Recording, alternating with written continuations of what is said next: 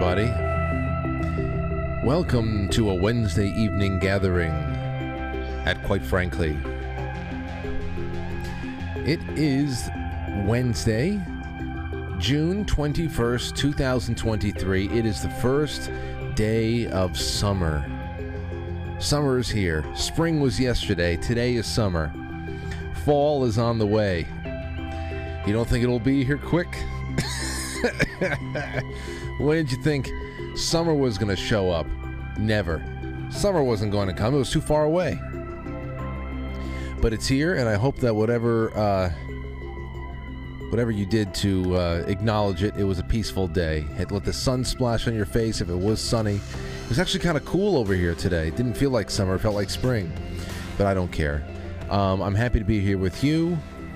And to everybody who's watching across the several sites that you can find us live at 7 p.m. That's quitefrankly.tv, YouTube, Rumble, Twitch, DLive, Theta, Rockfin, and beyond.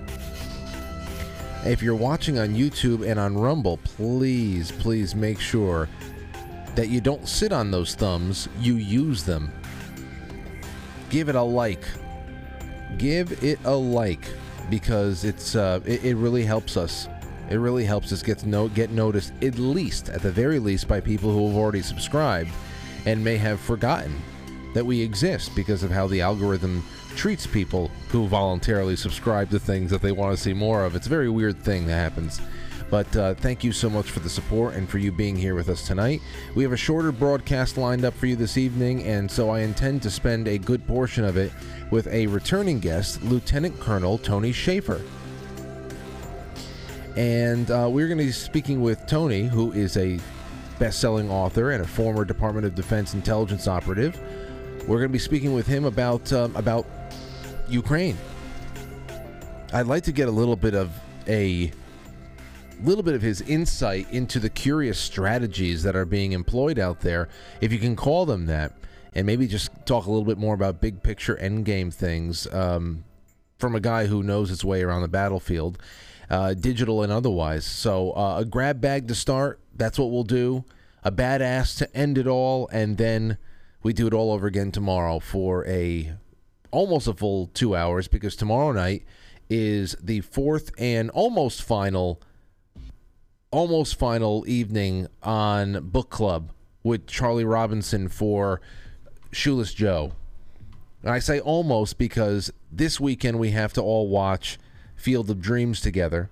We'll do that as a Sunday night premiere, and I told Charlie and everybody else who's been reading along we have to watch it together so that we can get back on air one more time and compare the book to the movie and have a good time with that. And then it's just clear sailing into August, and that is going to be a great book club. I really hope that you guys do not miss out. It's actually going to be a little bit of a thicker read.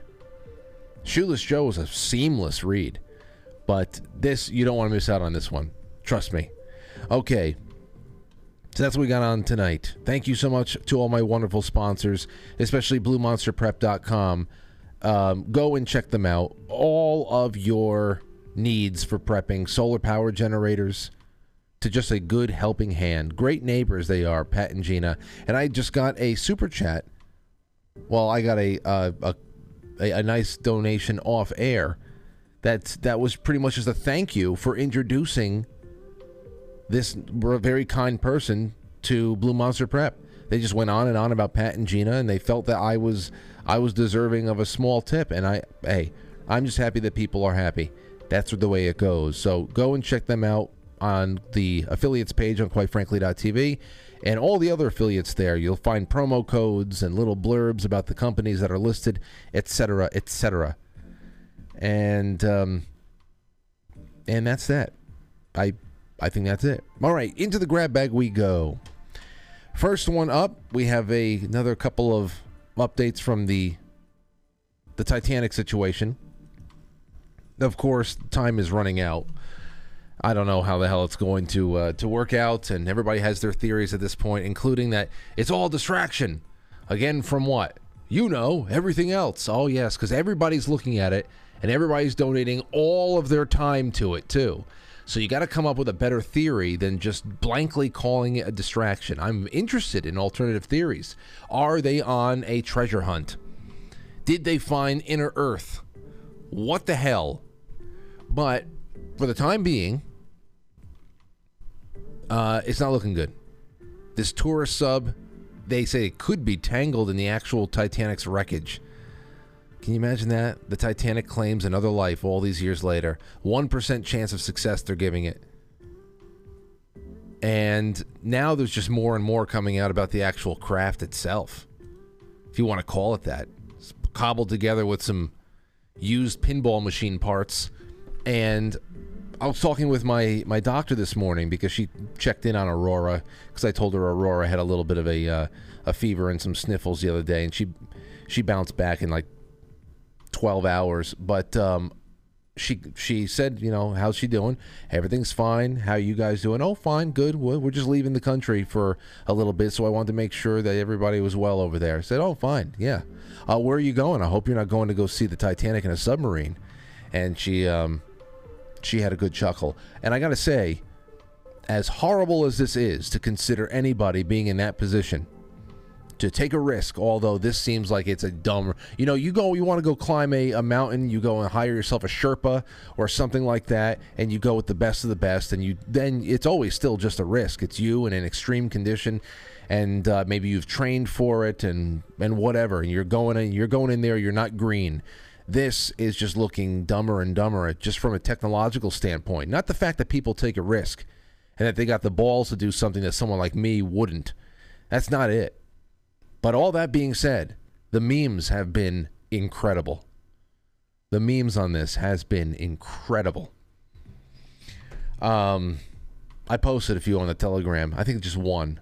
But the things I have seen, the things I have seen are just completely inappropriate. And they have just really, they've been good. This is the thing that has been going around a little bit more today. It is I guess a documentary or some kind of an interview from the CEO of this Ocean Gate, who is in the submersible right now.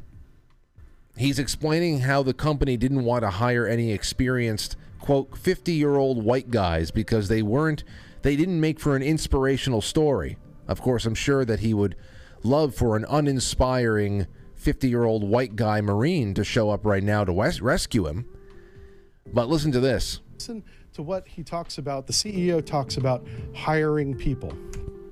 Yes, I mean, when I started the business, one of the things you'll find, there are other sub-operators out there, but they typically have gentlemen who are ex-military submariners, and you'll see a whole bunch of 50-year-old white guys.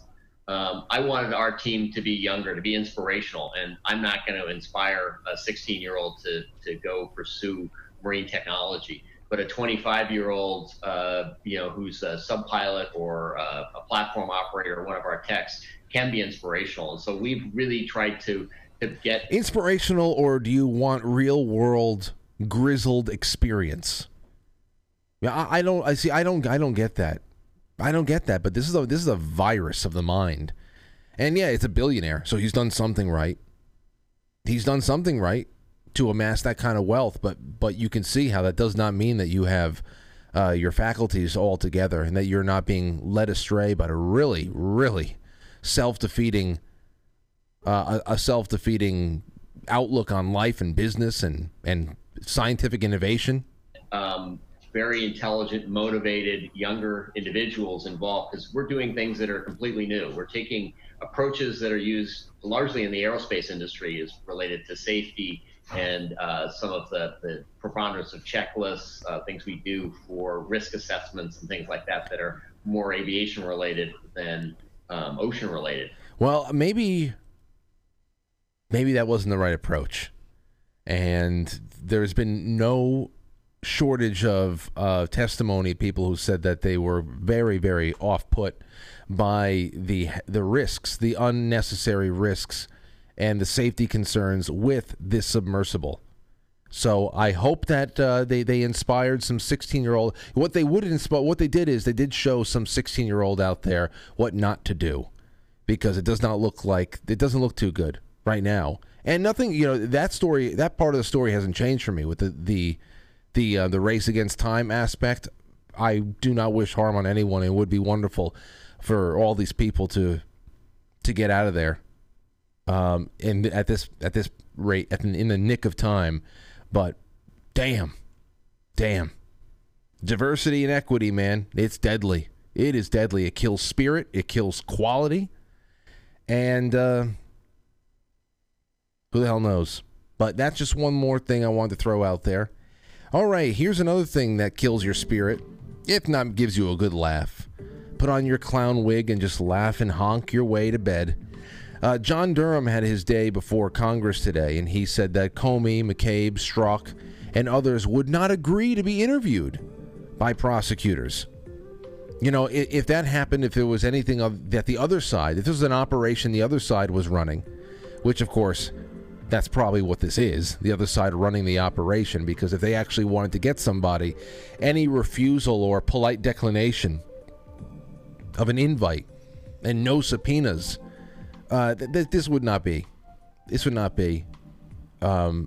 just incredible how much of a flat tire this was. And the other thing there too, up until today, I've never heard John Durham's voice. And when he was appointed, I guess the appointment coming from Bill Barr alone should have been enough, because the guy we're going to talk to tonight actually got in touch with him a couple of days after the election to tell him to stop his meddling into things that he did not want investigated. That's right, Tony Shaffer. You remember the first time he was on? We were talking to him about the phone call, the angry phone call he got from Bill Barr. Anyway, John Durham, we put a lot of, at least I did for a time, a lot of excited faith into what he was going to come up with, just because of his, what people talked about, his work in Connecticut, how he was a bulldog kind of a guy, and that he doesn't take shit from anybody. And of course, every picture you have of him had this big bushy beard, and he's kind of looks like Walter White, but just angrier. I don't know. I didn't know what the hell I was expecting. And then you get this little nasally voice, and I'm sure he's very diligent, or he was. Can't say he's been very diligent now with letting all these people say, "Nah, I'm not going to talk to you." Special counsel John Durham, this is from the Gateway Pundit, on Wednesday testified before House Judiciary Committee about his investigation into the origins of Spygate. Last month, John Durham released his final report concluding the FBI had no verified intelligence when it opened the Crossfire Hurricane investigation into Trump in 2016.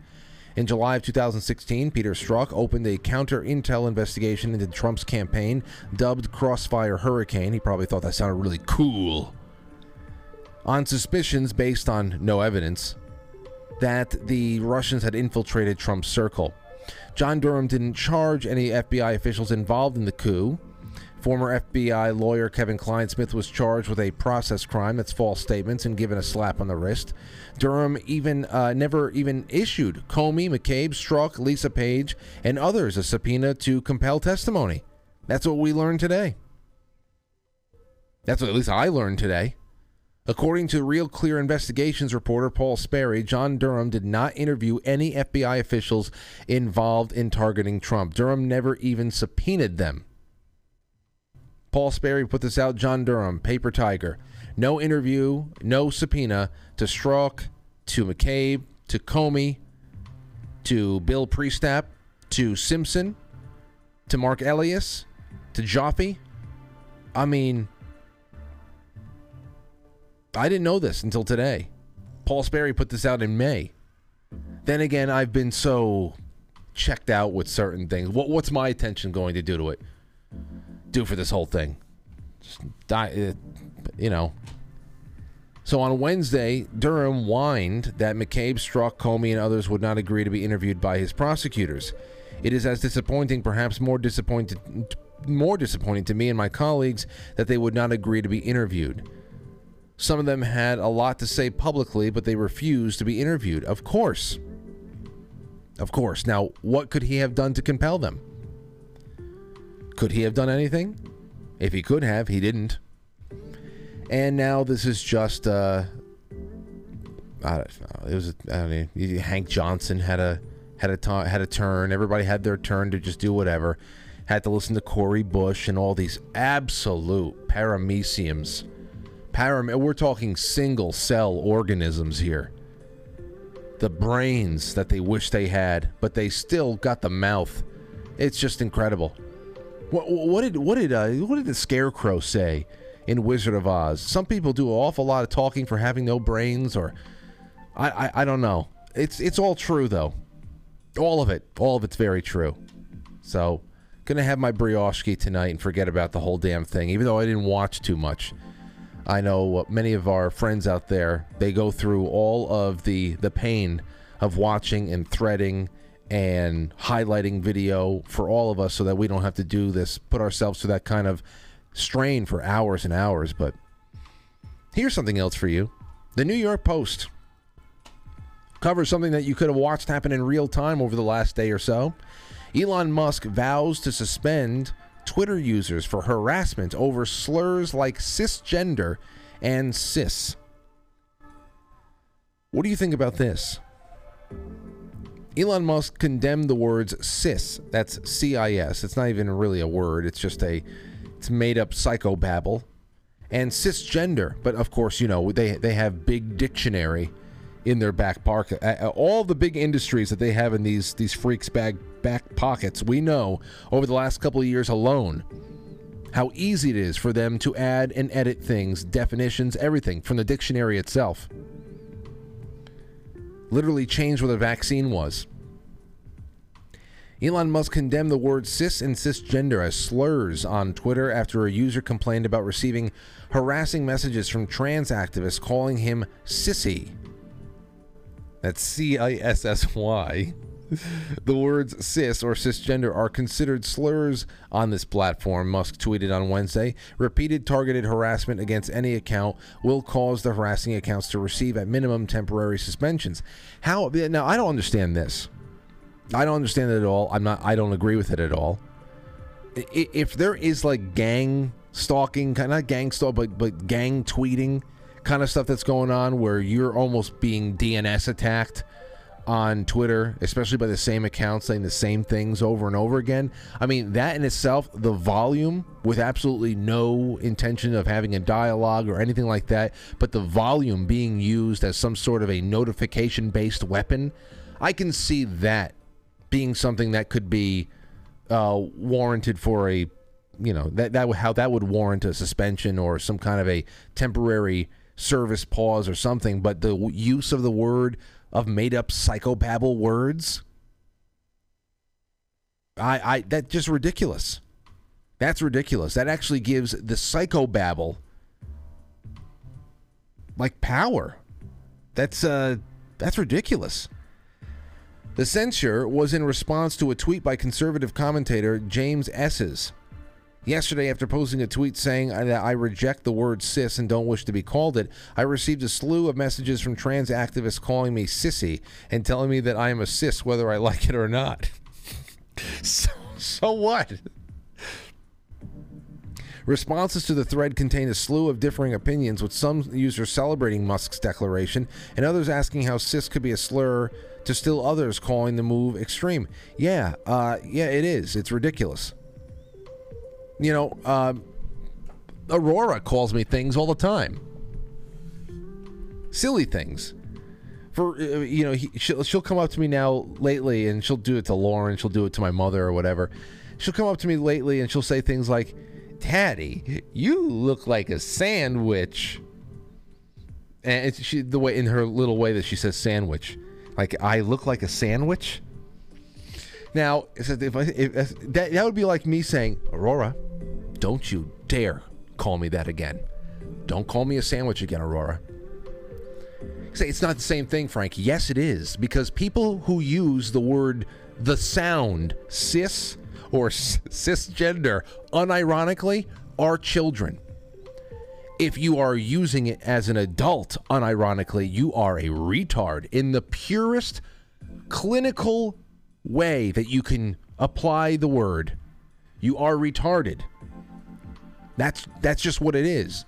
To go out there and give it credence by banning its use or anything like that, it's so ridiculous. You should pity anybody that uses that word unironically. It's a pitiful situation. Just let it wash over you and know that you're not them. At least you're not them. What did Norm Macdonald say? Cisgender. What is this? What is cisgender? Oh, it's a way of marginalizing a normal person. This is really sad stuff. So to ban it or to make it ban worthy is not a good look at all. Again, if there is some sort of a verifiable group activity that is in a sense using their Twitter accounts to almost like DNS attack somebody, whether they're saying cis or whether they're saying banana or whether they're saying whatever, that's something, that kind of swarming behavior, perhaps there's something to be talked about there. About reporting and temporary suspensions and all that. I don't know. That's above my pay grade. But this is stupid. Dumb. All right. Well, that's that. We will be right back. We're going to set the table for Lieutenant Colonel Tony Shaffer. Don't go anywhere.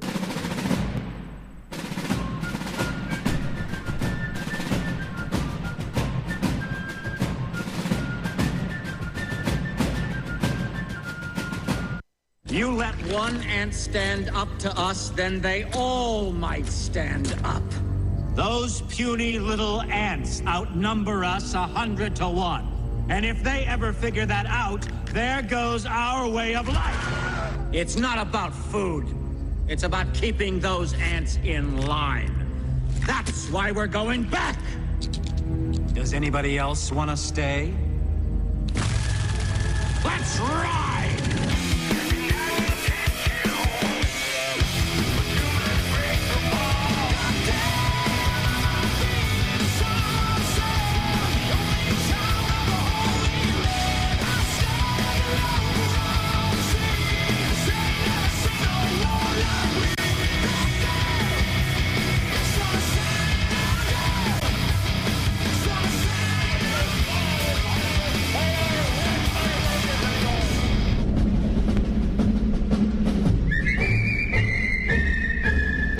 Call me sis.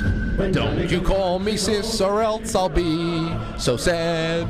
Please don't call me sis. I'm not a sis. Oh, don't call me sis. That's a slur. It's a slur. Oh, you freaks. Freaks. Is this real life? As Albert would say. What the hell is this? Talking about simulations and reality and simulation theory last night. This is what I'm talking about, and it all goes hand in hand. So much of this is indistinguishable from a dream. It doesn't have to be a good dream. It could be just one of those WTF dreams. Doesn't have to be a bad dream either. It's just, what the heck was that? I had quite a dream like that last night, in fact. Now I'm remembering it. It took place right in this room. Two people I haven't seen in a while were here with me. One of them I just recently thought about. I had to go give them a call, see how they're doing. Oh, I'm sorry. Are you still here? I would like to jump into something that I saw on Zero Hedge, and whereas it's going to be a short show, I should have some time for your super chats after Tony Shaffer gets off with us. And on Zero Hedge, I saw this. Here it is. This is from Michael Tracy about Ukraine. Tonight we're going to do a little bit of a Ukraine roundup because we haven't done it in a while. And it's still lingering out there, and we know it's going to have some significant part to play. Now, I also would love to play, if I have time tonight. If not, I'll save it for tomorrow. That little rant that Jim Caviezel had on War Room that does in many ways have to do with Ukraine and asking what is really going on out there, what is really running the world, what is happening. So we'll see how we can get around to that. Michael Tracy, the government keeps lying to us about Ukraine. Where is the outrage? On June 4th, a group referring to itself as the Polish Volunteer Corps issued a boastful announcement confirming its participation in a series of cross-border ground offenses into Russia. News of these audacious raids was jarring enough, given the many prior assurances of U.S. and Ukrainian war planners who insisted no attacks would be carried out inside of Russian territory. It was all the more conspicuous that the incursion units were apparently comprised of Polish soldiers. Poland, of course, is not only a NATO member state, but the NATO member state with which the U.S. has most assiduously aligned itself since Russia's February 2022 invasion of Ukraine. Polish government officials deny any formal connection to the Polish Volunteer Corps. So the raids raised an obvious yet often neglected question. Just what the hell is U.S. policy in Ukraine? And that's a big part of what I want to ask Tony Shaffer tonight. What is U.S. policy in Ukraine? And what is the end game? If you turn on the TV, you'll find pundits on every channel loyally reciting from memory the broad parameters of the U.S. mission, at least as it's being conveyed in daily rhetorical flourishes by Biden administration officials, assorted congressional chest thumpers, and brave think tank warriors. Freedom and autocracy are locked in a great cosmic battle of good versus evil, or so goes the usual storyline. Most often narrated with a degree of moral complexity that can be generously compared to a lower-tier Marvel movie. It's really well categorized. It's really well done in being described that way, because that's what it is. And that makes a lot of sense to the average moviegoer, but there are those of us out here that just can't settle for that.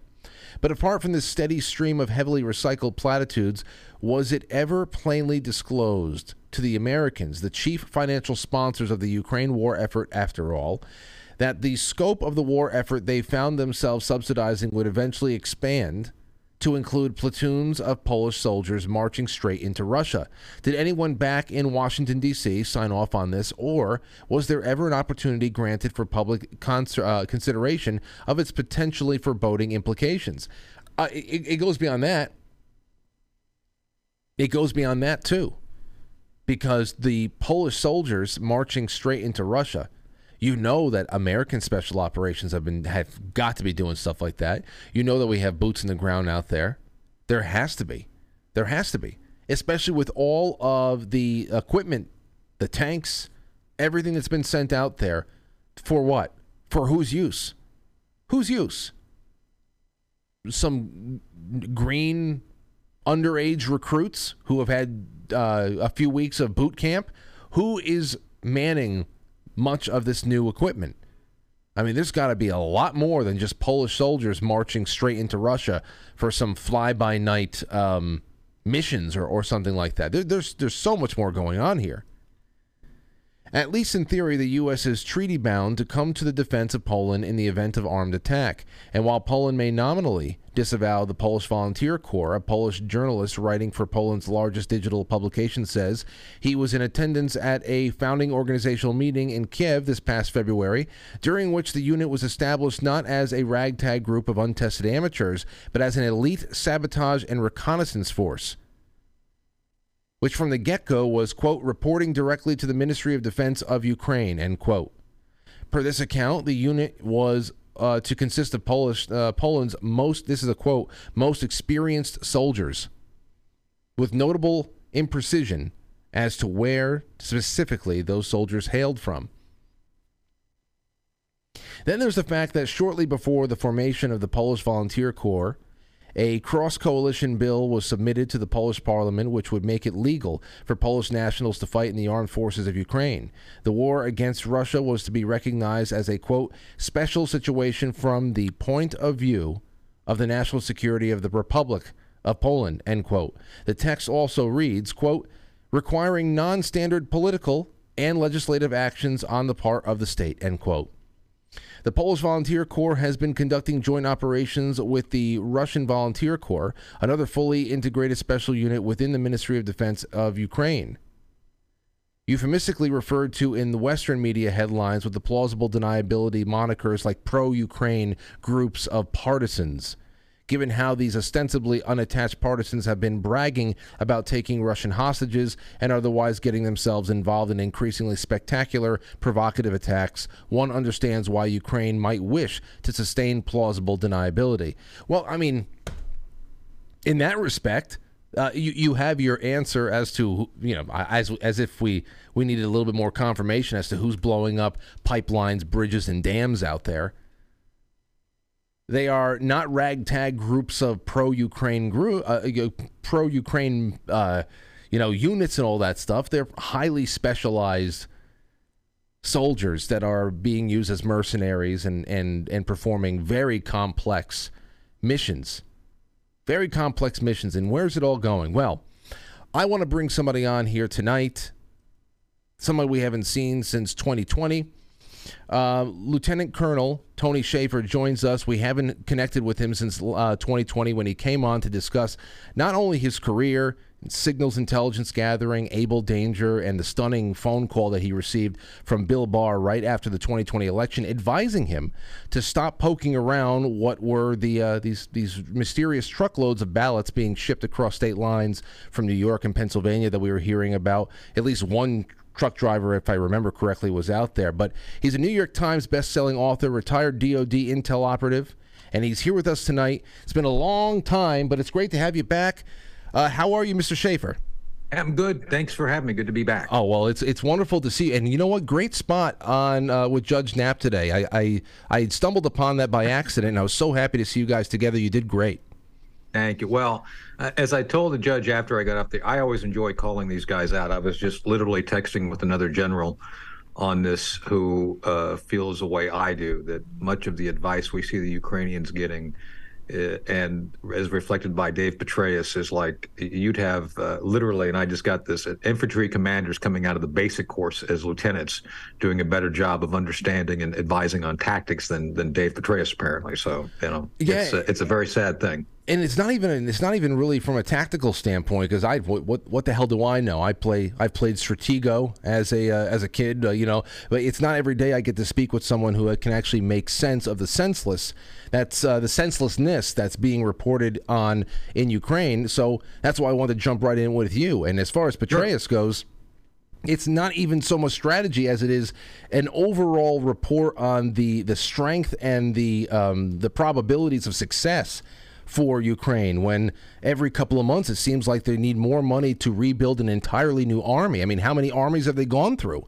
But let's start with this, the spring offensive. Sure. This spring offensive has been marketed like a Marvel movie. I don't understand the media promotion of such a thing, but has the offensive begun? Was it already crushed? Where are we with that?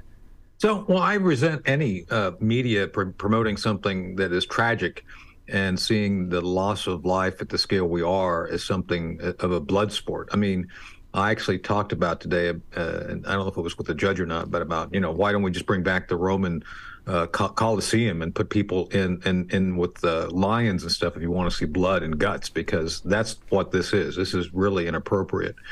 No matter what side you're on, the idea of cheering one side or the other and watching people die in the thousands, it's just not a good thing. And I think for those of us who've been in combat, I think we recognize that those are individuals, those are people with families, those are people with histories. And I think in many ways, as I said during the judge's interview, it's tragic. I feel their pain, so to speak. And I just don't think that we should be encouraging a continuation of a conflict that's not going to result in any clear victory on either side. I think it's just useless. But with that said, the promotion was inappropriate, not only from the tabloid effects of it.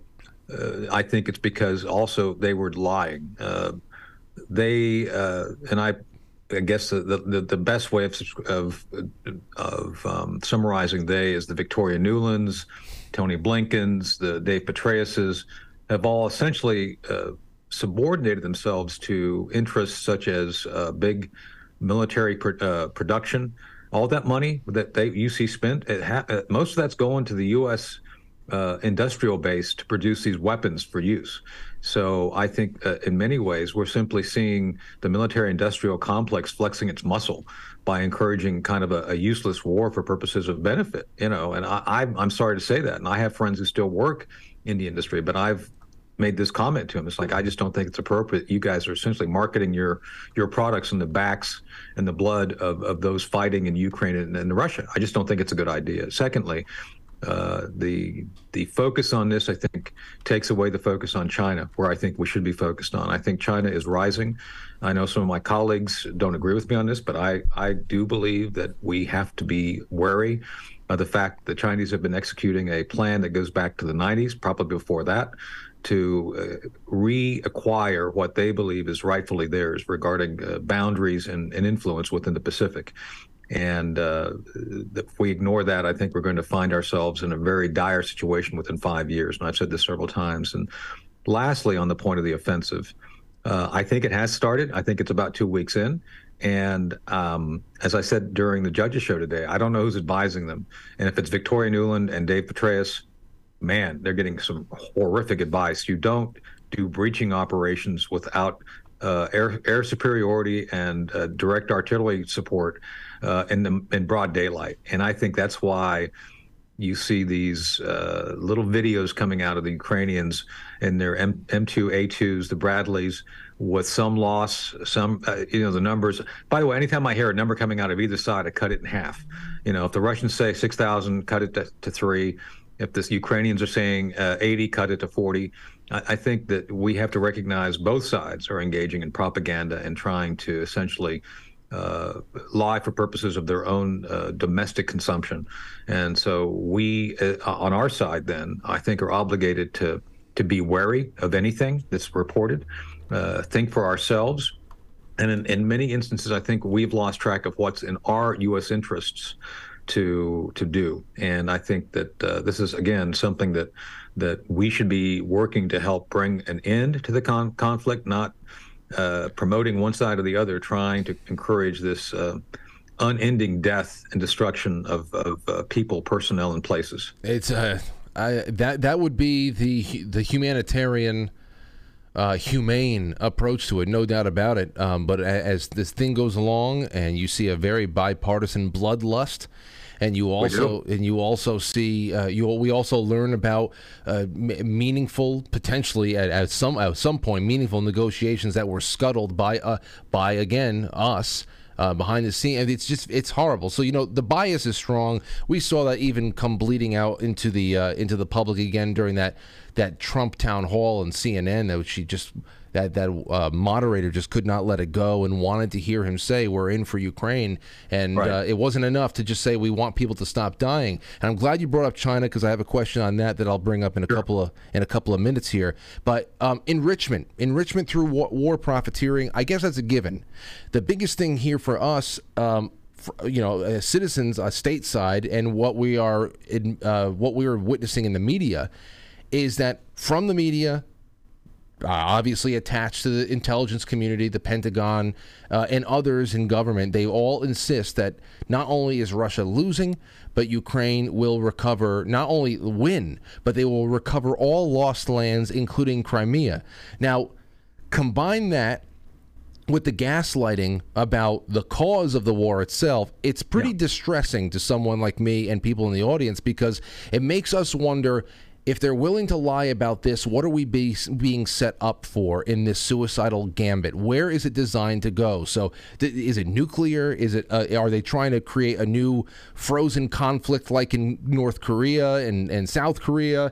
All I know is it can't stay like this, and Russia doesn't seem to be playing around. So from your perspective, what do you think the end goal is? So I think, let me start with Russia, because I think it's the most basic, easy to explain.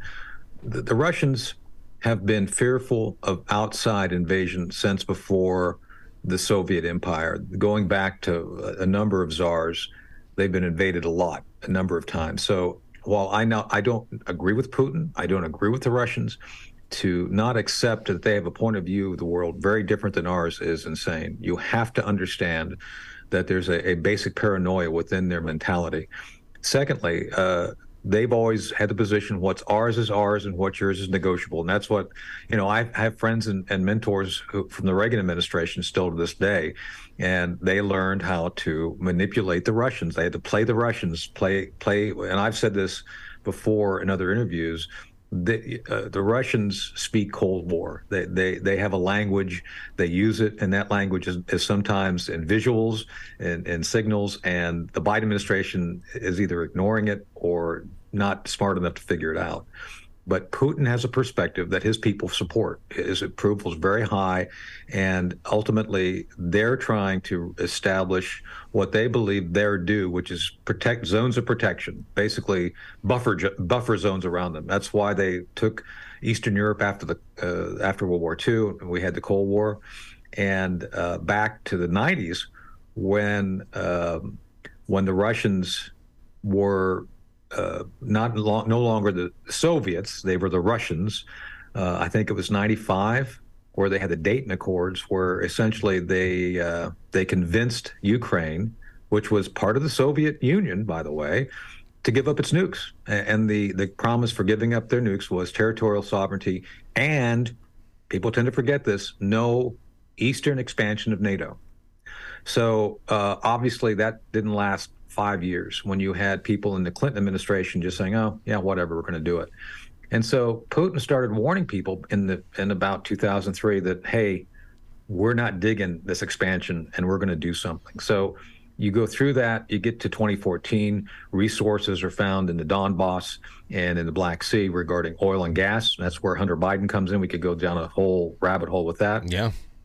And the color revolution led by Victoria Nuland, where you had essentially a pro-Russian government removed, according to Putin. Putin says there was a coup. I'm not saying that. I'm saying that there was something that happened. I don't know all the details, but very clearly, United States with Obama and Nuland were involved. And it went from a pro-leaning Russian government to a pro-EU U.S.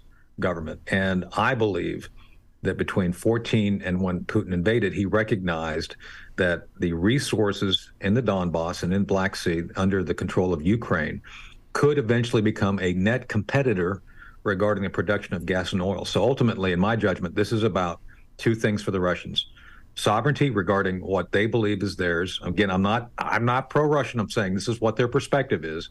And they did not want a net competitor to take the bottom out of the money they make from their oil and gas industry. That's it. That's what it's about for the Russians. And what has happened is that we, the United States, have not been unwilling to accept the fact that that's the way they see the world. And if you don't accept that, then you're projecting our values and our concepts onto them, which is not healthy. It doesn't get us anywhere. And I think that's why we have the problems we have now regarding the fact that we misread the Russians. And here we are. So now we go to our side. The U.S., NATO.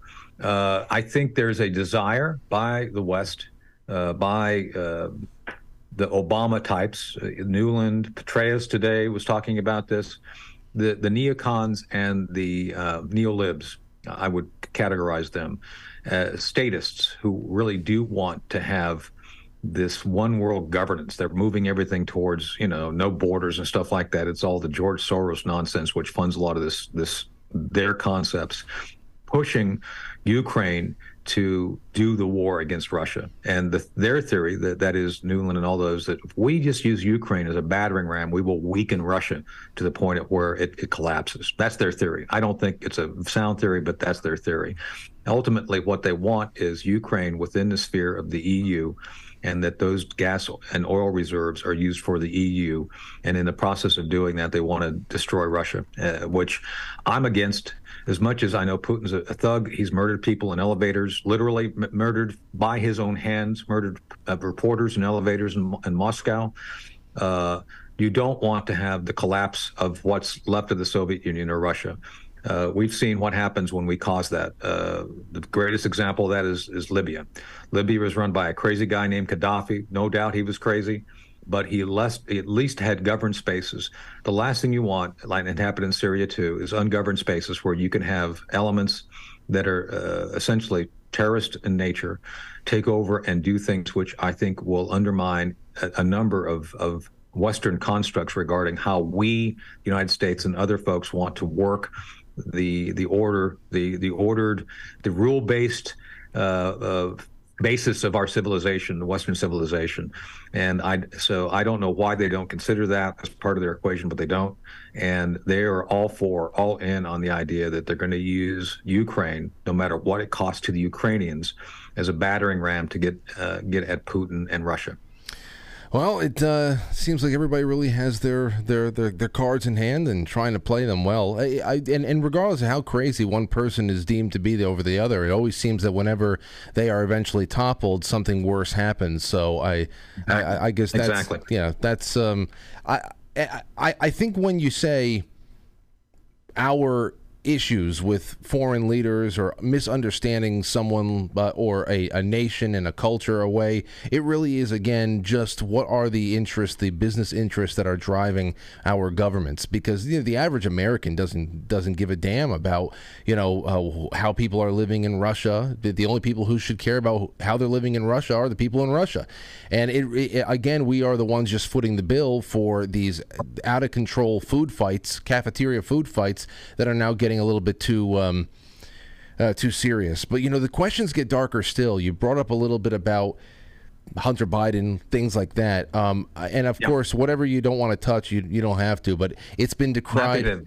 Everything I can. Okay, so then baseless theory, censored to high heaven. We get a lot of this right now. But there's been very convincing work done by people just with open source on the internet and elsewhere, exposing Ukraine as being a safe haven for secretive biological operations. That's coupled with admissions from people like Victoria Nuland, those canned exchanges that she had with Marco Rubio and stuff,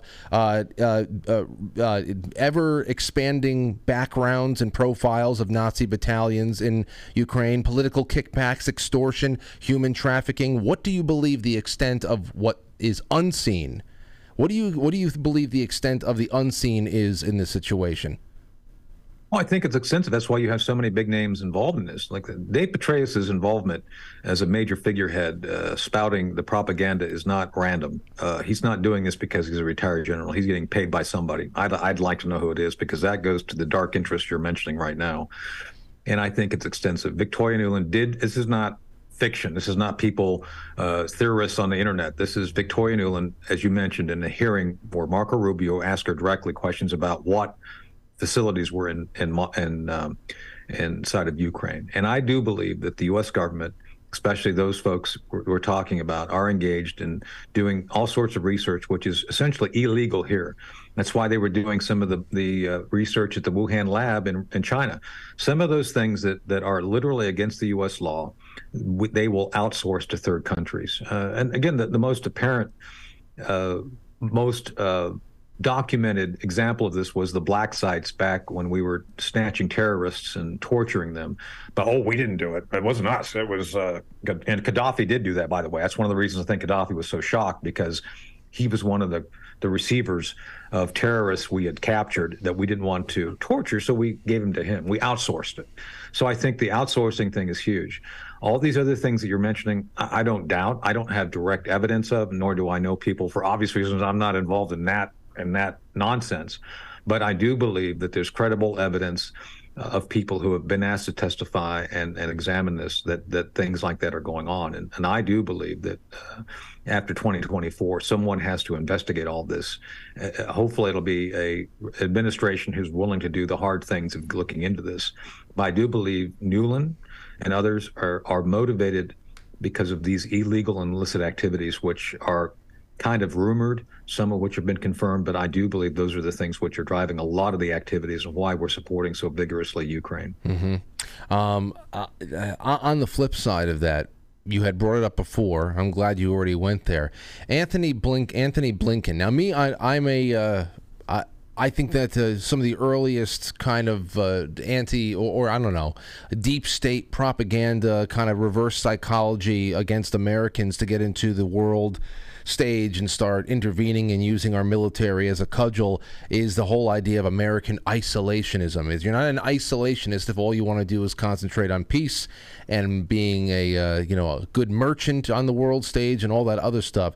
So when I ask about Ukraine, I ask about China. I'm not coming from a rah-rah, let's be the world police thing here. I just want to know what you think the hell's going on here. Anthony Blinken just announced that the U.S. does not support Taiwan independence, and I don't care one way or another. But what I don't understand, why hundreds of billions of dollars to fight a losing war against a top Chinese ally. In fact, I believe that the Pentagon just found another so-called accounting error that is going to send another $6 billion to Ukraine. Right. They just find this money between the couch cushions out there. But this hundreds of billions for Ukraine, and there's nothing for Taiwan. Now, I just wonder what the hell that could be all about. So we should look at that because Taiwan is a major resource for the world. They are the foundry. They are the foundry for, I think, something like 90% of computer chips, which goes in cars. They make about 1/4, maybe 1/3 of advanced chips, which go into other things. They are a very productive, a very prosperous people. According to my friend Gordon Chang, I was on with him earlier today, 80+% of the population of Taiwan identify as Taiwanese, not Chinese. So there's a problem there because China says, "Oh, you're part of us," and Taiwan's saying, "No, we're Taiwan." And I do believe ethically we should be supporting Taiwan because they are a democracy. They are a representative democracy like us. They have representatives. They do that. So I don't think it's in our interest to focus on Ukraine, which I think is. Before the war, you recall, everybody was saying that Ukraine was the most corrupt nation in Europe. But now, they're our friends. I don't buy that. And I do believe that Cy Hirsch's reporting on this is accurate regarding the payback, the payoffs and the bribery going on. And the pipelines. And the pipelines, too. And I do. I tend to go with, I know, I have not talked to Cy since this all started, but I know Cy, and I tend to go with him on a lot of things. I think he's mostly correct on what he's assessing right now. But with that said, let's get back to China real quick. China has decided, CCP has decided that they have the right to re-expand their control and influence to the boundaries of the old Han dynasty, the Ming dynasty, depending on whichever one's the biggest. They believe that their law is older than ours, and they're just going to do it. It's more nationalistic than communistic. That's just what they're going to do. I've worked on several projects where we've studied this, and I do believe that that's where they're going. They indicate that every day with their aggressive nature. And so what the Chinese want, they want control. They want that as a resource. They want those chips. They want those chips because they're producing things. Some of those chips actually go to them right now for production. But more importantly, they believe that they have the right, because they're older than us, to basically insinuate themselves. And also there's a racial element to this. The Han, as a culture, as a minority, as a majority, as I should say, of the people, the group as the Han. I mean, we have different categories of people, different subgroups. The Han believe, and I'm going to say this, and I said this in another broadcast, they believe they are the chosen people, that heaven has chosen them to be the leaders of the world, and everybody else should be subordinated to them. I think something happened in the 1930s in Germany. It's very similar thinking, and they're convinced that they have that right.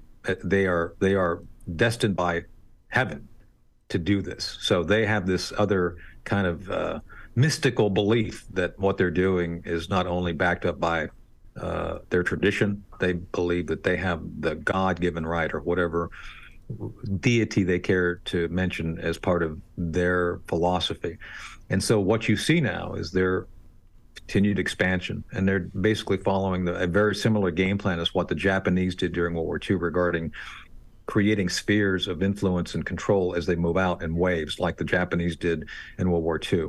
And what we need to be concerned about, and again, I'm not for being the policeman of the world. It's not our job to save every democracy or decide that we're going to be the ones who go to war over other people's issues. Didn't work out well in Vietnam, hasn't worked out in other places. The only place that nation building has worked, mostly, is South Korea. South Korea is the one example, the one example that's actually worked. Our being there, and we're still there today from the Korean War, has resulted in the South Koreans becoming a very productive and prosperous people. I drive a Hyundai. One of my cars is a Hyundai, and I think it's a great car. But beyond that, our nation building has not really worked out all that well. And nor am I subscribing to the idea that we should now be jumping in to take over Taiwan. As a matter of fact, it's interesting. One of President Trump's advisors, who also was an advisor of the vice president of Pence, was saying in a recent interview, I think within the last 2 months, that if the Chinese invade, we should destroy the foundries. Like, are you kidding me? Come on. That's just silly. The idea that we should take such an aggressive military stance, we're just going to do this. Kellogg was his name, General Kellogg, and I'm not a fan of Kellogg. And he was saying that we do that. So there is a middle ground to be had. I actually debated on the John Stossel show back when Rand Paul declared to run for president back a few years ago. And I debated him on this because Rand does not believe we should be doing anything at all. We should not. It's not our job to be the policeman of the world. And I don't disagree with that. But I do disagree with him because he was saying we shouldn't even be out there trying to control or patrol and ensure lines of communication, lines of commerce are kept open. The sea lines of communication. There's a tremendous amount of shipping, as you know, goes on every day. We have tremendous numbers of goods being moved all around the world at any given time in these big containers. And that's from India, Singapore, Japan, South Korea. It's not just China. So I do believe that while we're not obligated to be the ones who ensure that with our Navy, I think if we don't do it, who will? And we should not give it to the UN. I don't trust the UN. And if we don't do it, the Chinese will gladly step in. And I don't think we're going to like the way they do it because they're not going to be as fair as we are. They're not going to understand that our interests are to help maintain global commerce. Global commerce would be done on the Chinese terms. And I think that's where I draw the line of being a pacifist or seeking only peace. I think we need to be a good steward of our authority. We should not abuse it. We should not be a bully. But at the same time, if we've determined that it's in our interest to help world commerce, then we should stand up and say this is a prerogative that we will maintain no matter what. Well, I can see where Rand Paul is coming from on that because that's usually my stance on most things. But on the same time, I think there's precedent of using military to guard any kind of national merchant interests, going back to our confrontations with the Barbary pirates. That's right, Triple E. That's right. I mean, that's just what it is. I mean, any country has the right to go in there and not only protect their people, but protect whatever is keeping them prosperous. If it's not a business being done in good faith, and you're being blockaded or anything like that, that's an act of war. So I know that there's a gray area. There's a gray area in there, but just to see that Taiwan has an issue with a larger country that's neighboring it, and because it's big country versus little country, we have to step in. That is not something that I think it is just that's the qualifier for us. What is our personal interest in the matter? That's always my first question. Oh, well, here's the last thing I have for you, because you talked about 2024. After 2024, hopefully we have a friendly, sane administration to try to sift through certain things and make peace and not war and all that. Well, the first time you came on, Tony, it was after 2020. You broke that crazy story about getting that phone call directly from Bill Barr. Of course, there was so much going on those couple of months after the election that story got swallowed up, well, just like so many other ones that in a saner time it would have been headline news. Why the hell was the Attorney General calling you and telling you to stop looking into something that needed all the attention in the world? But serious question now that we're heading into the 2024 election year. What is your outlook on our chances of doing something with all those tools and all those people pretty much still in place? And not only that, on top of it, ever since 2021, the war on terror has been turned inward on us domestically now, where all types of even reasonable dissent is considered proof of extremist sentiment. So what are you looking at as far as our health as a nation going into 2024? Well, let's start with the last part first about the tools, technology, and capabilities that many of us developed during our time in service, turning back on the American people. It's unconscionable. It's unacceptable. The hearings today, when we're going through the Durham report, that all indicates to me that we have senior level government officials who have signed on to a political party, and that is the Democrat Party. And the FBI, at least at the leadership level, is a wholly owned subsidiary of the Democrat Party. That's not acceptable. And I'm still friends and mentors with a lot of folks, to include a couple of former attorney generals. During Republican administrations, they really did work to not use official government mechanisms to go after political enemies. And that's all changed now. And I don't know how we're going to fix that, because that door is now open, and it's very dangerous. It's a door that we cannot afford to maintain open. We do not want to become a banana republic. And the constant targeting of Trump is an indicator of how much we have become a banana republic. And it's something that we have to find a way to reverse. The way I would reverse it on the FBI, I would, whoever wins 2024, the first thing I would do is basically remove the FBI leadership from service, find a way just to get rid of them, and I would disband the FBI. The FBI has good people, but they're not going to ever do their job honestly with that leadership above them. So I would take and split the FBI between Pentagon. I would give the Pentagon its counterterrorism and counterintelligence mission. Some of it, the Pentagon, actually, I started off as the Army counterintelligence special agent. We have the authority to do counterintelligence stuff. As a matter of fact, we were the ones doing it primarily, we DOD, before FBI came along and kind of took it over. I think we did it better because we had no interest in getting involved in domestic politics for any number of reasons. And then give some of that to DHS. And I see DHS being a lot more sane than FBI at this point. And I know a lot of the folks over at DHS now, and I think they actually are trying to push back a little bit. And then take the investigative mission and give it to the U.S. Marshals. Just accept the fact that the FBI is no longer a viable investigative organization to go after organized crime and all these other things, because they won't, and just be done with it. And then you have to get rid of those inside of the DOJ who have become politicians pretending to be government officials. And that's another area. And this has to be done across the board. I think it's one of Trump's mistakes, is he left personal decisions to Reince Priebus and other folks who were clearly part of the cabal. And the biggest thing is to recognize that the federal government is now a leviathan that is moving forward. And this other thing is to get control of the budgetary process. The other thing I talk about all the time is Trump's mistakes is he never understood, because he didn't have people there. As much as Seb Gorka is a good guy and understands a lot of issues, he was not a government mechanisms guy. Trump brought in too many people who did not understand how to make the government do what he wanted it to do. And in the end, then, by leaving that unaddressed, the government itself was working against him at the very end. I mean, DHS and all these other organizations were actually doing things to counter his message and policies, to include the Pentagon. I mean, he had directed, you may know, to get us out of Syria, and they said, "Oh yeah, we'll do that." And Milley didn't do it. They were actually things like that. We were actually hiding. That was the other. They were hiding troop placement that he didn't even know who was out there. So if he wanted to pull them out, he didn't know where they were. That was incredible to learn that. Not acceptable. So that's another thing that I hope, if Trump wins or whoever wins, needs to learn that lesson. You need to get control of the bureaucracies, and you do that, by the way, by budget control. Boy, bureaucrats never scream louder than when you cut their budget. And I'm sorry, this whole fiction of, we're cutting, this new deal for the debt limit, we're going to cut. No, they didn't cut a thing.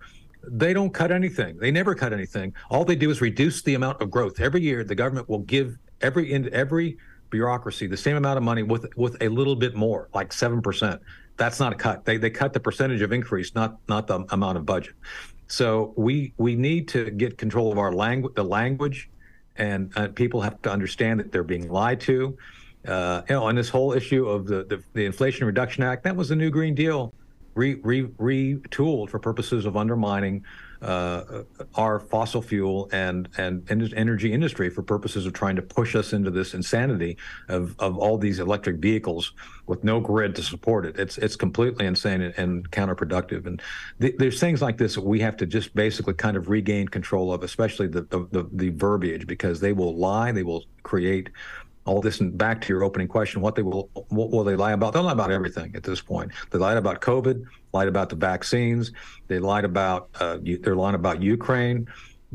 All these things are lies, and yet somehow by them having access to the large donors on the left, like Soros. They can take over think tanks. They can do all this stuff with non-governmental organizations. They have the media control.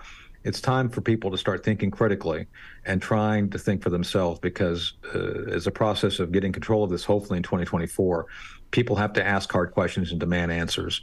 And we've got to push this, or else we will lose the republic at the rate we're going.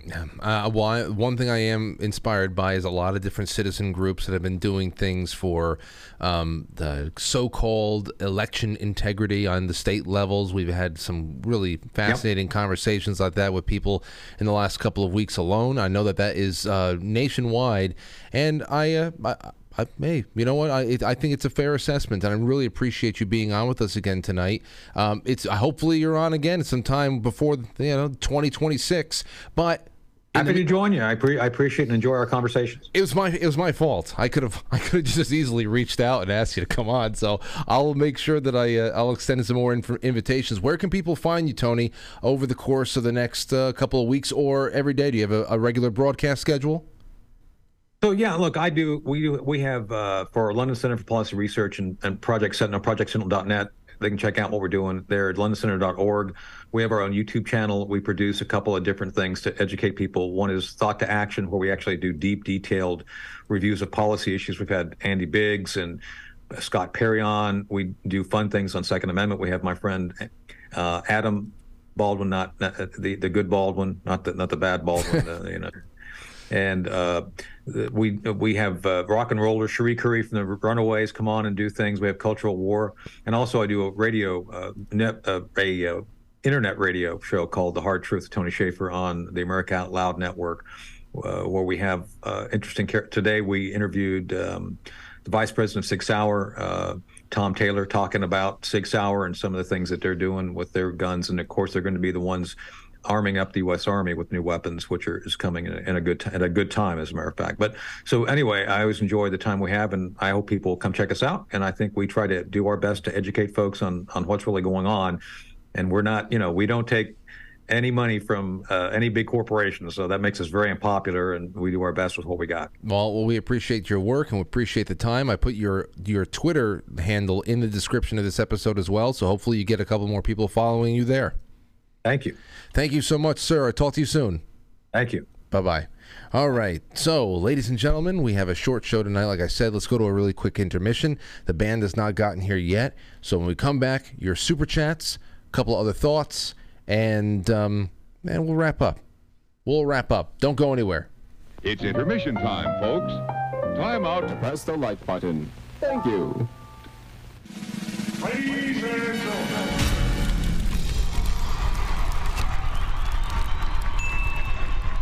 Welcome to intermission. We'll be right back.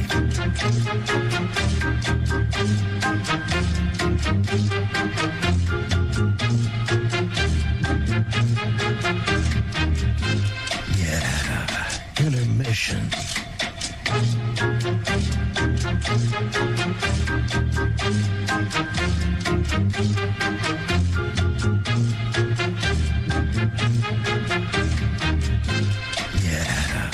Intermission.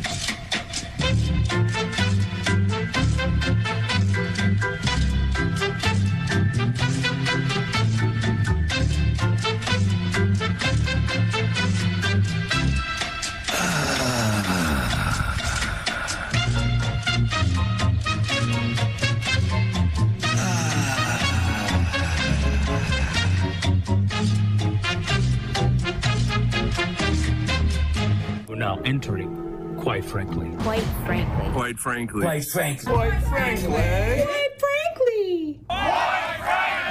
Quite frankly. Quite frankly. Quite frankly. Quite frankly. Quite frankly. Quite frankly. Quite frankly. Quite frankly. Quite frankly. We all support, quite frankly. Not quite. Quite frankly. Let's go, Brandon. Quite frankly, in Roma, Italia. Quite frankly. You going on Frank's show tonight? I want to get a Coke. Can I get a Coke? So everybody watch. Quite frankly. With Frank.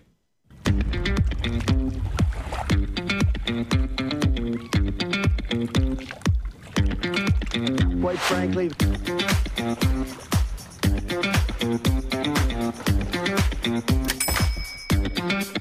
How dare you?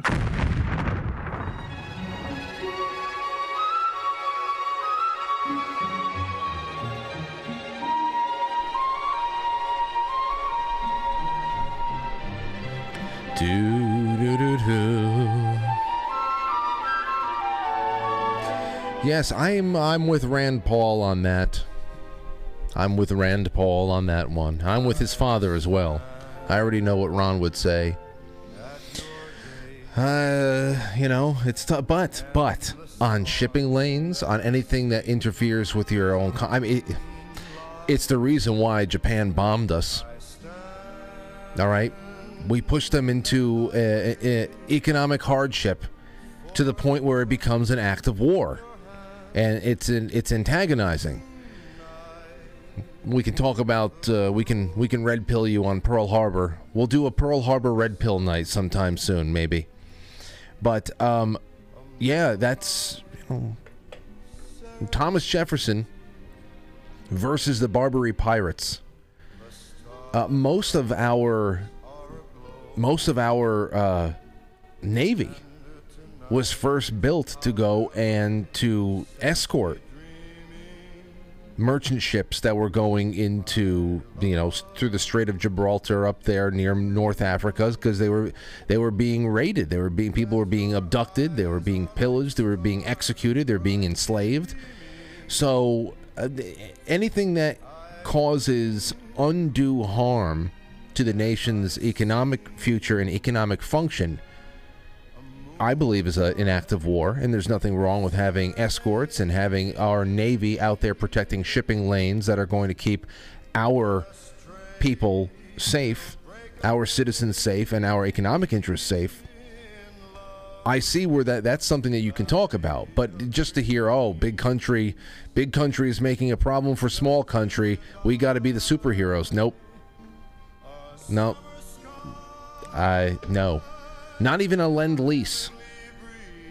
I wouldn't even do Lend-Lease. So, yes, that's what I have for you on that. There's a lot of other things that came to mind over the course of that conversation that I knew was just too limited of an evening tonight to bring it up, to expand and branch out and to go into other areas. But I hope that you enjoyed it. I really do. It's great to have Lieutenant Colonel Tony Shaffer back on with us. Here is a little something that you want to talk about, the unknown. Here's a little something that Jim Caviezel said on War Room with Steve Bannon. I think it was either yesterday or today, earlier today. It's been getting around. Take a listen to this. For slave labor, or is it adrenochrome? The whole adrenochrome empire. This is a big deal. It is listed under the NIH. It is a chemical compound. It's a molecular structure. Is C9H9NO3. It is it's an elite drug that they've used for many years. It's 10 times more potent than heroin, and it has some mystical qualities as far as making you look younger. There's that scene in Fear and Loathing in Las Vegas that nobody could figure out. No, I saw that. And why does MS-13 have the most advanced guns? Why do we at Sinaloa and gangs have all? How come 110,000 people died or disappeared in Mexico City? Where did they go? And they're starting pulling people out of body bags now. This is just insane. With our military, our special forces, and we don't take care of this. You can't just have that demand unless somehow that's organized also. 100%. I believe. Okay, so the agents that it's a good point there. It's something we've said on this show many times when you talk about the amount of human life that is lost. And when I say lost, I mean unaccounted for, gone, children gone. How we're outpacing some countries that have a bigger population than we do as far as children that disappear. That is the mark of an industry, a shadow industry that is in very, very high demand. It's an industrial level demand for human life. I've spoken to. All right, here's the for a barrel of oil, $77. For a barrel of body parts and what's going to be adrenochrome, all the plumes that are in the woman's mother's wombs, that goes into a plastic barrel. That's $77,000. Now that gets sent into these Biolabs. Barrel oil, $77. $77,000 for Ukrainians have Russian bloodline and everything. And then I started looking up that. And then I started looking up this Azov Battalion stuff, the Nazis. And then we just find out there were financing. But we were told for 2 years that this is not, there's no Nazis there, right. But now there are. Right. Again, this is another conspiracy theory.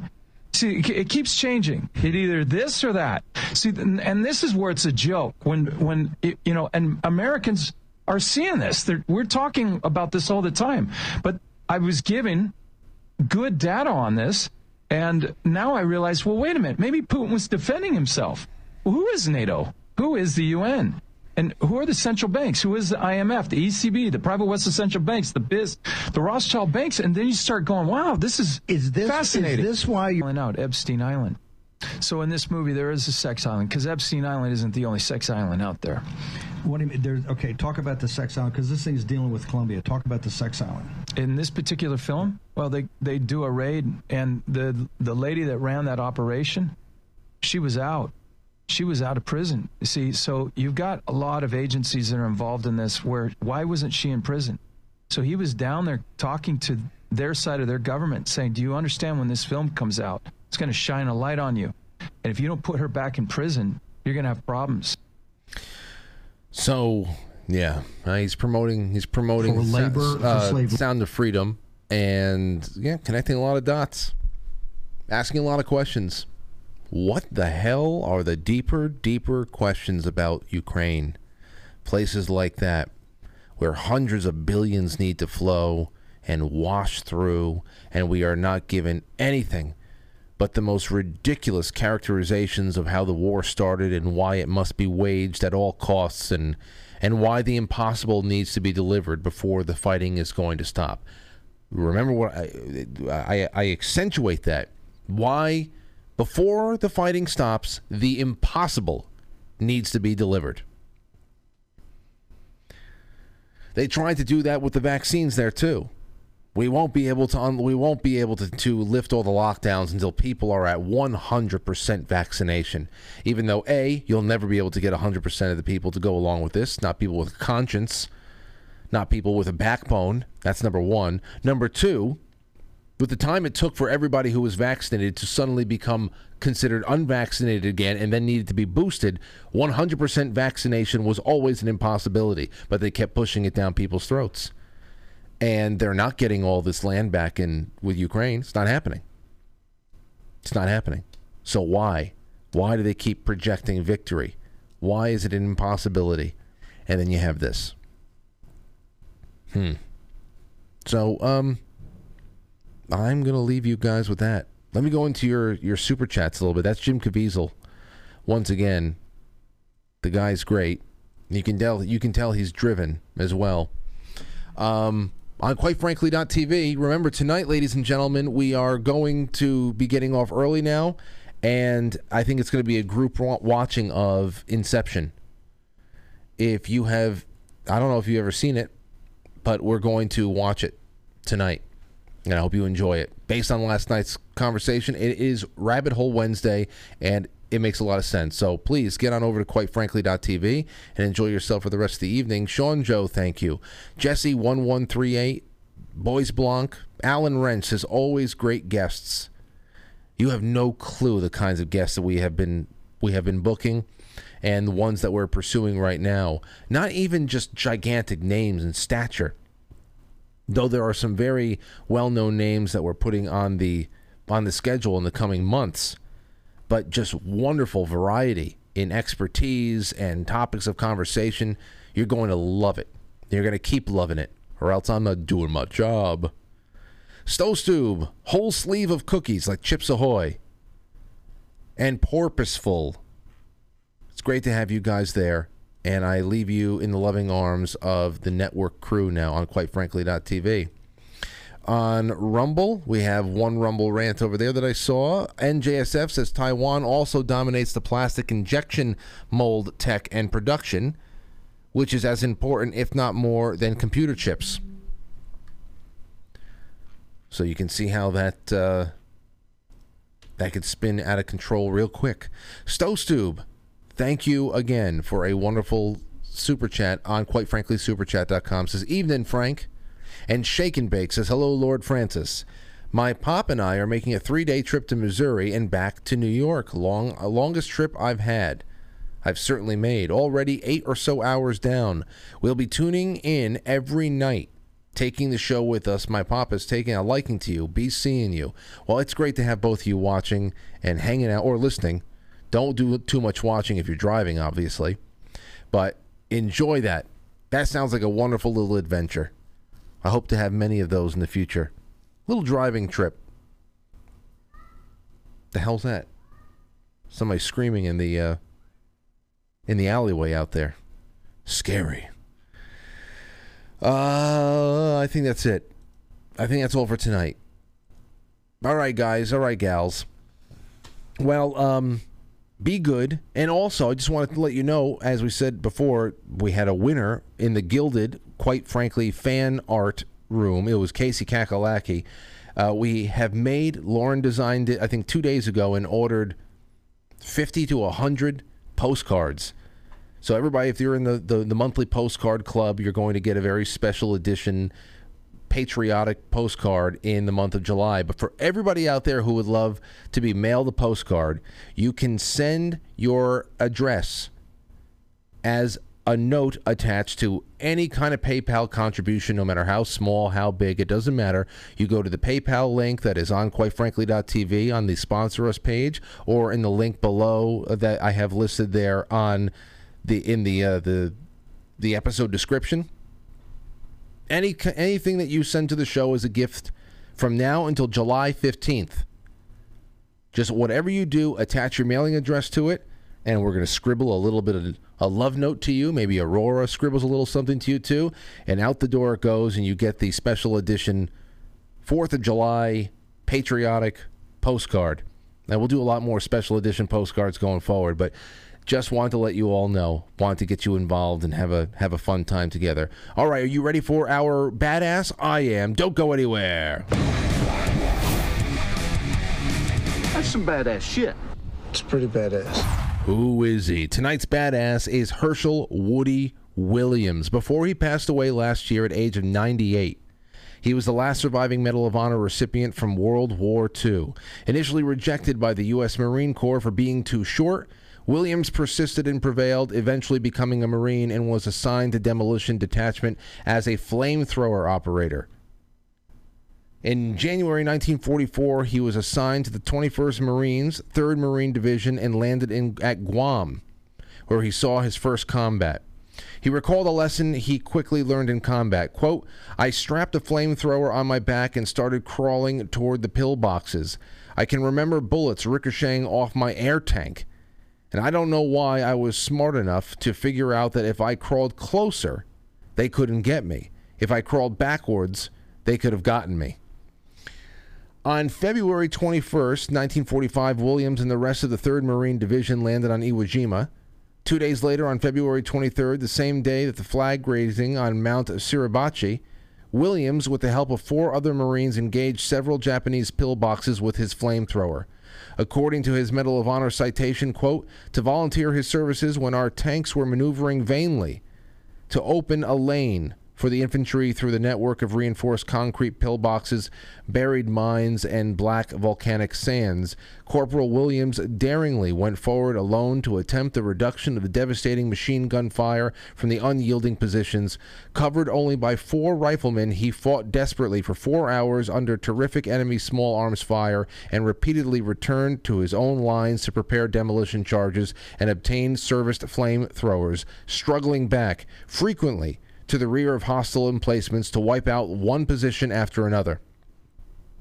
On one occasion, he daringly mounted a pillbox to insert the nozzle of his flamethrower through the air vent, killed the occupants and silenced the gun. On another, he grimly charged enemy riflemen who attempted to stop him with bayonets and destroyed them with a burst of flame from his open weapon. His unyielding determination and extraordinary heroism in the face of ruthless enemy resistance were directly instrumental in neutralizing one of the most fanatically defended Japanese strong points encountered by his regiment, and aided in enabling his company to reach its objective. Corporal Williams' aggressive fighting spirit and valiant devotion to duty throughout his fiercely contested action sustain and enhance the highest traditions of the United States Naval Service. Williams suffered from PTSD after his discharge from the Marines, but eventually found solace in his religious faith in the 1960s. He then went on to serve as the Medal of Honor Association's chaplain for over 30 years. There he is. Rest easy. And I thank you all so much for the time tonight. I will see you tomorrow, 7 o'clock, for our Thursday edition. I think it should be a good one. I don't know necessarily what we're going to be doing, but it'll be good. See you then. That's not what I wanted to do. Darn it. All right.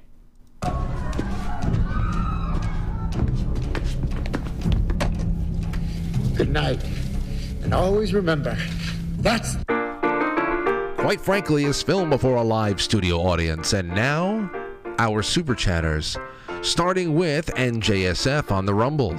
And then over to, quite frankly, superchat.com with Stowstube, Shake and Bake, and all of our wonderful friends on the Gold Pills at quitefrankly.tv. Get over there right now so you can enjoy tonight's rabbit hole presentation. All right. That's it. See you later.